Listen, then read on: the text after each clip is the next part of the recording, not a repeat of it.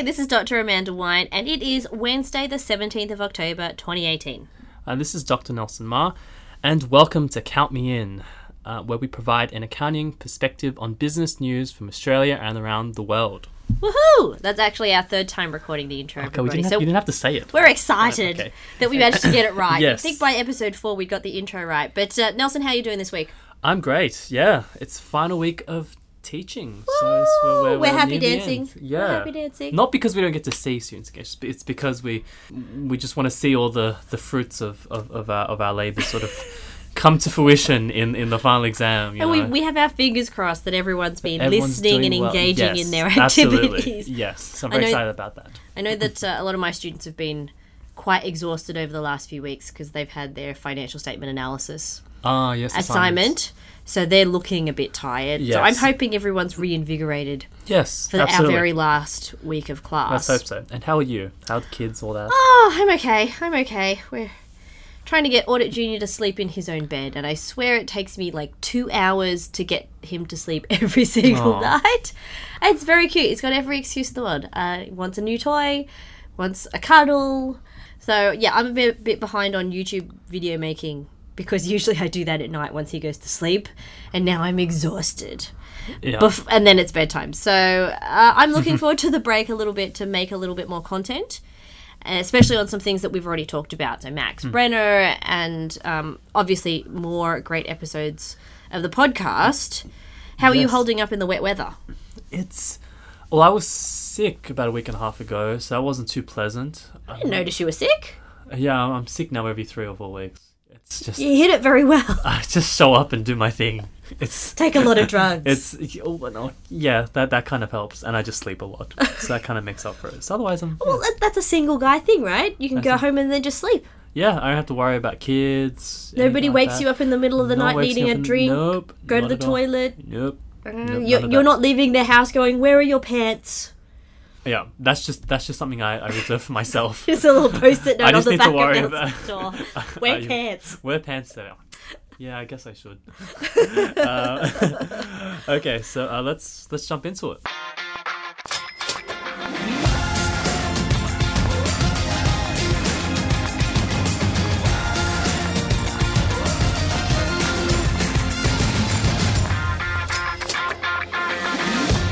Yes, So let me run through absolutely. the key indicators for this week. So gold is currently trading at 1,715 Australian dollars per ounce. So it is up Market's still not for the last entirely confident. Yeah. So yeah. Still some jitters there. Yeah, so last week it was trading at about 16.72, so we're over $30-40 up from the previous week. And there's, I guess, good reason to be a little bit concerned, or the market to be concerned and a little bit on edge. We've got the China-America trade war. I think it was another $250 billion in tariffs slapped on just recently on China. Yep. And Donald Trump certainly has an interesting negotiating style.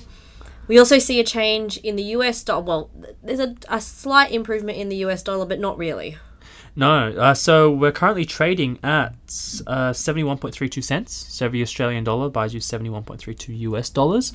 So it's a bit up from the previous week, but the previous week we were sort of touching a 3-year low or so. So things aren't doing too well in terms of the exchange rate. So they're not seeing Australia as this.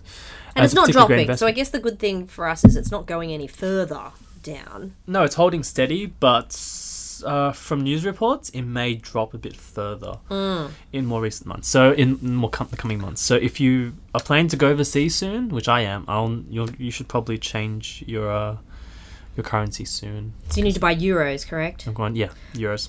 Nelson's going to Paris just before Christmas. Yes. It was a conference. It's a conference. I'm working. He's not just going on a holiday. No, cool. No, not at all. No, I don't holiday. So yeah. So And then oil is slightly down in price. It's down. So Malaysian. Yep. So Malaysian Tapis crude is what is our basis for the oil price in Australia. So it's trading at 82.62 Australian dollars per gallon. So it's down about $6 from last week. That was 88.57. And the All Ordinaries Index is up a bit, but still down overall over the year, Yes. right? So it's up about 1% in the last day or so. So it's trading at about 6,037. However, it's down about 120 points from last week. Yeah, there was a massive amount of selling. This is billions of dollars off the market too. So last week, every Tens of time you billions, opened yeah. the paper, it was 10 billion wiped off the market, another 15 billion. And realistically, is that real money? Because I guess unless you're selling, changes in stock price don't necessarily mean a change in your personal wealth unless you sell. No, not at all. Yeah. So it's at the moment, like, this is all sort of market sentiment driven. So the gains we're seeing in the stock market are driven particularly by sort of a rebound in Wall Street. So investors are seeing sort of good economic news come out. So we're at a point of where we see a lot of earnings reports coming out for US companies So their optimism is driving the market. So their optimism is basically driving the market. So we're seeing really good earnings reports from Goldman Sachs, Morgan Stanley, Johnson & Johnson in the US, and that's, as a result, sort of pushing our stocks higher, that optimism. I'm a bit suspicious about good earnings from financial advising companies. So if you look at Goldman and Morgan Stanley, these are both big brokerage firms, Yes. advising firms. So they're making money off giving other people advice. Yes. I guess I'd be more upbeat if I saw profits from companies that are making, a good. So if we saw this out of General Motors, if we saw this out of West Farmers. So for me personally, big companies that advise on mergers and acquisitions and are brokerage houses, they make money whether the market's going up or down. Yeah, it's not necessarily value creation per se, compared to companies that actually... So they're facilitating a service, facilitating essentially. services, But if you're more of a value creation type of business, then if I see good growth in those areas, I think I feel a little bit more like manufacturing. positive. And, Yeah, because I'm pretty sure even in the midst of the last global financial crisis, Goldman was making money. Yes. Even if that's just off commissions of people who are selling, Yep. who are losing money. Yeah. Yeah, so I guess it is basically one measure of a lot of trading and the uncertainty that requires more financial advice. Interesting stuff. Yeah, so we are seeing gains in Australia by the banks and oil stocks. So things are going a bit better for the banks this week. A bit more optimistic. Not so great for mining stocks, No, though. mining stocks not doing too well. And I think could be driven in some part by the recent UN report, which is a segue into our main topic. Very smooth, Nelson. Yes, thank you. And I say very smooth because this is actually the second time we've recorded our podcast today, because the first time my computer crashed and we didn't even notice after we'd been talking for about half an hour. It was a lovely conversation, irrespective. At least we had some practice rather than just winging it Yes. by the seat of our pants. So if you haven't noticed, the United Nations released a report that indicated that by 2040, we're going to be in the midst of pretty bad climate change. And they predicted some fairly significant increases in the world's climate. And they've said that we should limit climate change or the increase in the world's temperature to 1.5 degrees over the next 12 years, which is to 2040. So they're talking about 2040 in this report. The Paris Agreement, which is agreement that I think you said 180 countries in the world have signed, so countries. not the US. Nope. I believe Australia signed the Paris Agreement Yes. to limit climate change to 2 degrees. Yes. And now the UN is coming out with this report saying, well, it needs to be 1.5. Yeah, 2 degrees is not enough. So, there's been a lot of discussion about the effect of a 2-degree increase in terms of increasing the amount of droughts, just basically fires, just a lot of hurricanes. These disasters are going to increase in frequency. And I even read an article recently saying that a lot of Australia is subject to a huge risk that if there is any sort of natural disaster, we don't have the infrastructure to protect ourselves, especially since we're a coastal country. Yeah, 80% of us are 50% within 50 kilometers of the ocean side. So I wonder. So what I don't know, I guess, is if we do have a 1.5 to 2 degree rise, how much that raises the oceans by, because we know that that's going to kill off a lot of the world's coral, which is an important part of biological ecosystems.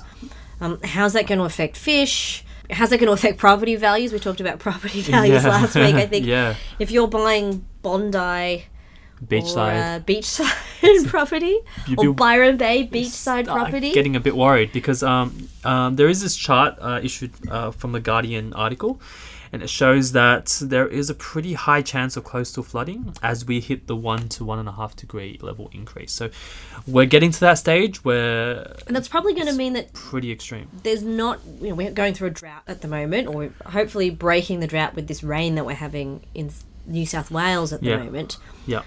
But, the cycle of the weather has changed, even from when I'm going to use that awful phrase, when I was a little girl, which was 1,000 years ago. When I was very young, I remember that winters used to be very wet. We would wear gumboots all the time. Winters were much colder than they are now, and they were much wetter. What I know, and I'm almost 40, so what I know in that 30 years is that I've noticed winters are getting much drier. Yes. And that's when our farmers need their rain. So they need rain in what we would typically think of as winter. Yes. And our spring has become very, very wet. And not wet in a raining just a little bit every day, in a flash flooding, heavy dumpings of rain, mostly on the coastline sort of way. Yes. So even in the years that I've been alive, I've seen a change in weather patterns.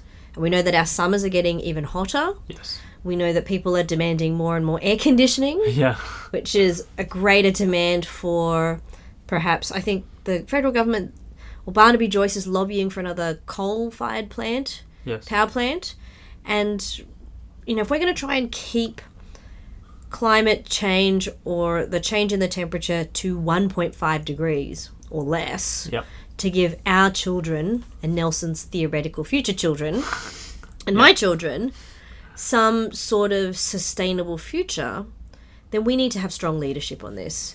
And you might think, what does that have to do with accounting? Well, it has everything to do with accounting, because the government won't do this unless the numbers stack up. Yes. And that means polling numbers in terms of popularity and can they get re-elected, and the economics of it. Yes. Because we did at one point have a scheme for people that chose to install solar power on their roofs, and the government cut the scheme, I think maybe only 1 year into the 3-year program, because so many people claimed it that they ran out of money to fund it. Yeah. And so we need to move to more renewable energies. Yes. And, there's a crazy figure, and I don't know whether it's true or not, but I've heard it a lot. There's more solar panels on houses in Germany than there are here. And that's pretty ridiculous. Because it's sunny here, and it's not, sunny here not a so lot. sunny. It's sunny here a lot. So why aren't we doing more? And I think it's got to be the government that takes that lead, because we know that people need incentives to make the expenditure. So which part of the government, or who's going to be brave enough to stand up and say, well, this is agency, right? If you think about it, this is the agency problem straight away. Parliamentarians and politicians are like managers. Yes. Because they're in it for the short term. They might get voted out at the next election. Yes. So they're trying to make decisions to ensure their short-term survival. Yes. And those decisions may not be in the long-term best interests for humanity. Yeah, I mean, the government is like a business. Their goal, so how do we bond them? Their goal is to reduce their deficits and make a surplus, so that they're saving money, so that they look good, right? When there's a budget surplus, we're all pretty impressed. And even in the more recent months, just last month, government released their 2018 outcome in terms of their budget. And they actually managed to exceed their budget expectations by about $11 billion. So they actually exceeded their expectations. They saved more money. We could put a lot of solar panels on roofs for $11 billion. Yeah, but the point is, they did that so that they can win favour with voters. Right? So that they can give people a tax break. Yeah, and they can give tax breaks and all that. And tax breaks to the rich. That fuels, the economy apparently, and everyone's happy. But effectively, their targets are based on accounting numbers. They conducted basic variance analysis to show that they performed better than their expectations. This makes me so angry. Yeah. I guess as a parent, this makes me really angry in that we need to look for the big picture. Yeah, and absolutely. how do we and obviously change starts with the single person. Yes. And I guess Elon Musk is one of those types of people. And it was the Atlassian guys who said, hey, Elon Musk, any chance you could build a big-ass battery in the desert of South Australia to help them with their power? And hey, that was individuals getting it done. Yes. So how do we convince people, how do we motivate people to make this choice for long-term sustainability of the planet over the short term of going on a holiday, paying children's school fees, surviving? Because we are talking about that this is a very expensive outlay. Yes. That's not something everybody's going to be able to afford. Yes. And it's about how do we incentivize the government, or how does the government incentivize people then to make that investment? I think there's been discussion about how to actually implement market-based solutions to global warming. So the Nobel Prize winner for economics was someone who actually started developing these sort of solutions. It's like an emissions trading scheme, right? Yeah. So basically put a carbon tax in, and that at least sort of promotes more cleaner technology. Mm-hmm. And so if there was something like a carbon tax or some sort of tax that forced companies to look for cleaner alternatives, that would then give individuals a reason to look for cleaner alternatives. Because if you had a carbon tax, you would expect that energy prices increase, and then households, as unfair as it sounds, see higher electricity prices and then have to look for better alternatives like using solar panels. And I guess panels. businesses as well, because businesses use our electricity. Yeah. So then how can they change their practices to use less electricity, less water? Because I saw an interesting thing on a graphic from UTS Science, and it said that if you have... Now we have no plastic bags. You don't get a free plastic bag when you go to Woolworths. No. A green Woolies bag, those sort of woven plasticky sort of bags, I think you have to use something like 20 times for it then to become a net positive. Yes. Right? A calico bag, which is the cotton ones, which I always thought were a better alternative, apparently you have to use more than 141 times. Wow. Because of the water and the energy that goes into the cotton production. Yeah. And then the thicker plastic bag, which is obviously made from petroleum, those thick plastic bags that you buy for 15 cents, I think you have to use 4 or 5 times for then it to become a net positive. So it's about making people aware. Yes. We know at Aldi, for example, they make everything comes wrapped in plastic. All their fruits and vegetables come wrapped in plastic because that's part of their model for speedy service and low prices as everything is standardized. Well, how can we encourage those sorts of businesses to make changes? And I know that every time I go to this might sound really weird, every time I go to the bathroom at IKEA, okay, and I know that sounds strange, but I live close. I live close to the IKEA at Marsden Park, and my kids love meatballs. Oh, yeah. So when I give them the choice of McDonald's or meatballs, it's 50-50 as to which they're going to go to. But each time we go to IKEA and you go to the bathroom, you go to put your hands in one of those Dyson air dryers, there's a little sign that talks about how many solar panels are on the roof of that IKEA store and how much electricity it generates and it offsets. Yeah. And so I always think of that as a positive. I like the idea of a carbon tax. We've tried a carbon tax. It didn't work. The mining companies Big just business. brought down the government. Political donations, damn you. Yes, not Maybe a great we need idea. to ban company donations. Yeah, well, I think that's a huge political. That's a issue whole that we other don't issue that really we have could talk about. time to be dealing with. But I feel as though IKEA is taking sort of active steps, and that's good because a majority of all pollution does come from big corporations, right?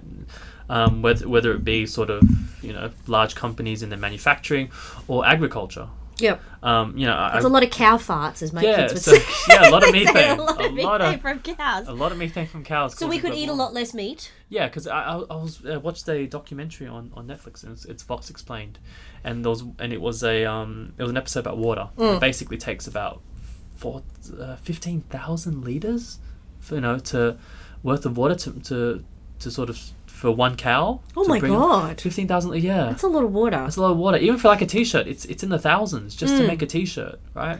And you'd be not aware of these things, right? Because it would change your spending habits if you knew that t-shirt that you're about to buy is gonna. It's over 1,000 liters of actual And the water to question make that shirt. becomes then, how on earth can Target or Big W or Kmart make a t-shirt that they can sell for $10 that uses so much in terms of resources? Well, that's the thing. This is product costing 101, right? Have we included all the cost? Well, something's going wrong here in the model. Basic economics, the water itself is so cheap. Right now, the cost of water is ridiculously low.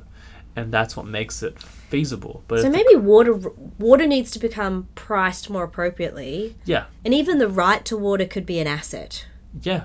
Especially if you're looking at farming communities. Yes. Farmers have to apply to draw water out of the river for irrigation. Yes. And the more you pay, the more water that you can draw. Yes. But that doesn't help if there's not enough water at the source, potentially. Yeah, because basically these big businesses can put pressure on the government for cheap water, effectively. So a lot of companies have agreements with the governments to basically get water for close to nothing, at cost or below, so that they can run their operations.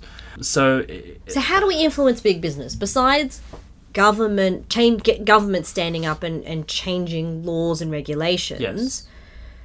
How do we influence them? And we know that most of these big companies are public. They have shareholders. Yep. So how do we then get shareholders to put pressure on those companies? What sort of mechanism is there to vote down decisions or vote down executive pay? Like, we have lots of people who are shareholders, but how do we get that people power sort of motivated? Well, you touched on an interesting point, because there's an increasing sort of push from shareholders and investors to start to force companies to be more sustainable. So at annual general meetings, they're I guess it's fund managers then, right? Yeah, they're putting together resolutions. So superannuation funds? Yeah, because we understand the value of sustainability. Because there's a lot of evidence that shows now companies or the superannuation funds, they want to invest in green companies that are actually good for the environment, because they know the monumental impact that findings such as the UN report will have on their profitability of less sustainable companies, should there be a change in worldwide regulations that increase the costs of fossil fuels or electricity or water. And I'm hoping that people, when you make your choices about your superannuation, where that money goes, that you have the option to invest in an ethically suitable option rather than just going for the high growth. And I know that some banks make choices not to invest in businesses that might include, deforestation or tobacco production or certain other areas. So hopefully smart investing might help change big businesses' mind if governments aren't making those changes, and that if we as shareholders and everybody who has a superannuation account essentially can influence this decision making by writing to those fund managers if there's not an ethical investment option and saying, why can't we have one? Or changing to a fund that does allow ethical investments. Well, yeah, but I even think that it should be a no-brainer to some extent, because there's a lot of evidence that shows sustainable companies outperform non-sustainable companies. Given the fluctuations in the cost of resources, companies like Qantas, for instance, the likelihood that they make a profit is to a great extent dependent on fuel prices, right? And it's something that we have, that's a limited resource now, right? So you can't exactly run a plane on biodiesel. No, you it's can't a lot of either. fish and chip oil. You can't either. But it goes to show that these investments, these companies, to be better investments, they need to look for more sustainable options. So when we run out of fossil fuel, how do we fly places? We're going to have to find different options. That I won't. Steam. Well, even if you have steamships, you've got to have something combustible to burn to create steam. That's cool. Well, so people have talked about nuclear energy, but then nuclear is kind of like this sort of scary thing. Well, but it is the most sustainable. But what do you do with spent nuclear material? Then that's a whole separate issue, right? Then there's hydrogen as an option, but how do you store hydrogen properly? There's just a lot of uncertainty around that. That's it. We're never going anywhere. Once we run out of fossil fuels, let's just stop traveling. We're going back in time to rural village society. Maybe let's just spend our resources on a time machine, and then we'll go to a nice prosperous time in which the world wasn't too warm. And Or we'll have to develop space travel to find a new planet because we've just crapped out our own. yeah, I mean, if the UN report is as scary as it's sort of making out things to be, then it's Definitely something to be concerned about. And I know I'm looking at the notes that Nelson always prepares great notes for our shows, by the way. And Nelson had a note about Beijing is going to be meeting tougher emissions targets. And any car makers that sell in China, they've gone zero emission vehicles that are higher than, it's better than anything else in the world. I love the fact that China's taking a lead, especially because they're a big manufacturer. yes, it's good. And they're growing in their size in terms of population and resource requirements and global income. And I think countries like China have a much greater chance of success Yeah, absolutely. because of the coordination. And because the government says, okay, let's think long term, let's think of the collective good Yeah, more than we're thinking of individual wealth. absolutely. And then, it's great for them to sort of take this lead, so it's kind of pushing, whereas countries like, the US have pretty much abandoned this view of needing to be sustainable. But then that, again, helps to promote companies that are more sustainable. Car manufacturers, it forces them to be more sustainable because we know manufacturing is a huge, massive cause of global warming. I think this is going to be one of the big challenges and wicked problems facing us and our children is how do we keep living on the planet without killing it? And you might think, well, how's that going to be an accounting issue? And, this all comes down to the numbers, and it all comes down to the analysis of cost versus benefit. Yes. And the benefit is we want to keep living on our planet. Yeah. The cost, someone will always say, we'll try and shift the cost. All right, this week, unfortunately, we saw the death of Ian Kiernan. So Ian Kiernan was one of the founders of the Clean Up Australia campaign. And I had the great pleasure of being at a UTS graduation where Kim Mackay, AO, she's the CEO of the Australian Museum, and she and Ian started the Clean Up Australia Day campaign back before there was the internet. So before you could get people to work together through the internet, they came up with an idea. They went to the government said no. And this all came from Ian sailing solo around the world. And he said, you'd be surprised at how much garbage we don't know that there is out in the ocean. And we know now that there are these huge garbage swirls out in the ocean of all the rubbish that we throw out. Yeah. So how can we do better?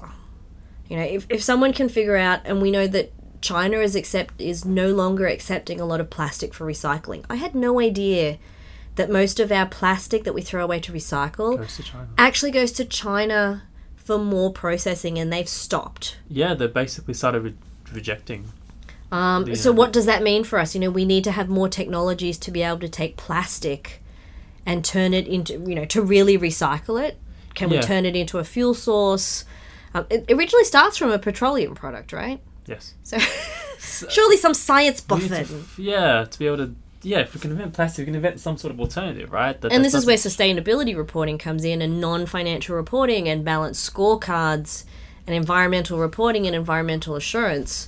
We need to take these skills that we have in terms of problem analysis and costing and try and cost out, well, what's the future going to cost if the world goes the way that the UN climate report is saying? Absolutely. And, the AFR predicted that the price of one of the funny things, but not funny things they talked about after the climate change report was that beer prices are going to go up.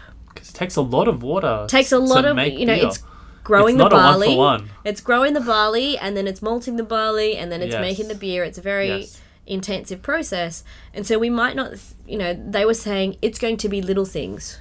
Everything is going to go up, but it's going to be little things like the cost of beer and even the cost of vegetables and fruit, because with increasing sort of temperatures, we're going to need to move people away from yields, the coasts. Crop yields aren't going to be as depletion of soil nutrients. And right now we know that a lot of Sydney's agrarian land that used to be farmers markets has been diminished and replaced with houses. So where do we get our fruit and vegetables from? And I know that in the US, when you go into a supermarket, a lot of their vegetables come from South America. So when fossil fuels run out, how are you going to fly your vegetables from South America to California or to New York? There's certainly lots of sticky issues for accounting, and if we think that accounting is just going to be a measurement tool, I think we need to be part of the solution. Well, we need to be, absolutely, because at the end of the day, we need to prove that there are profits and value to be created through sustainable investments.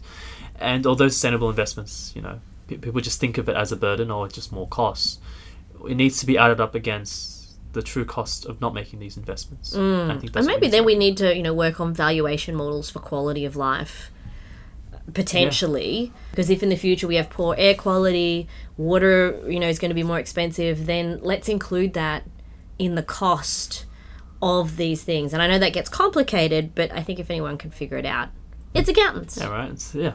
All right, I think we should wrap that up for this week. Yes. Thank you for listening. As always, if you have a question, you can contact me at amanda.w.white@uts.edu.au.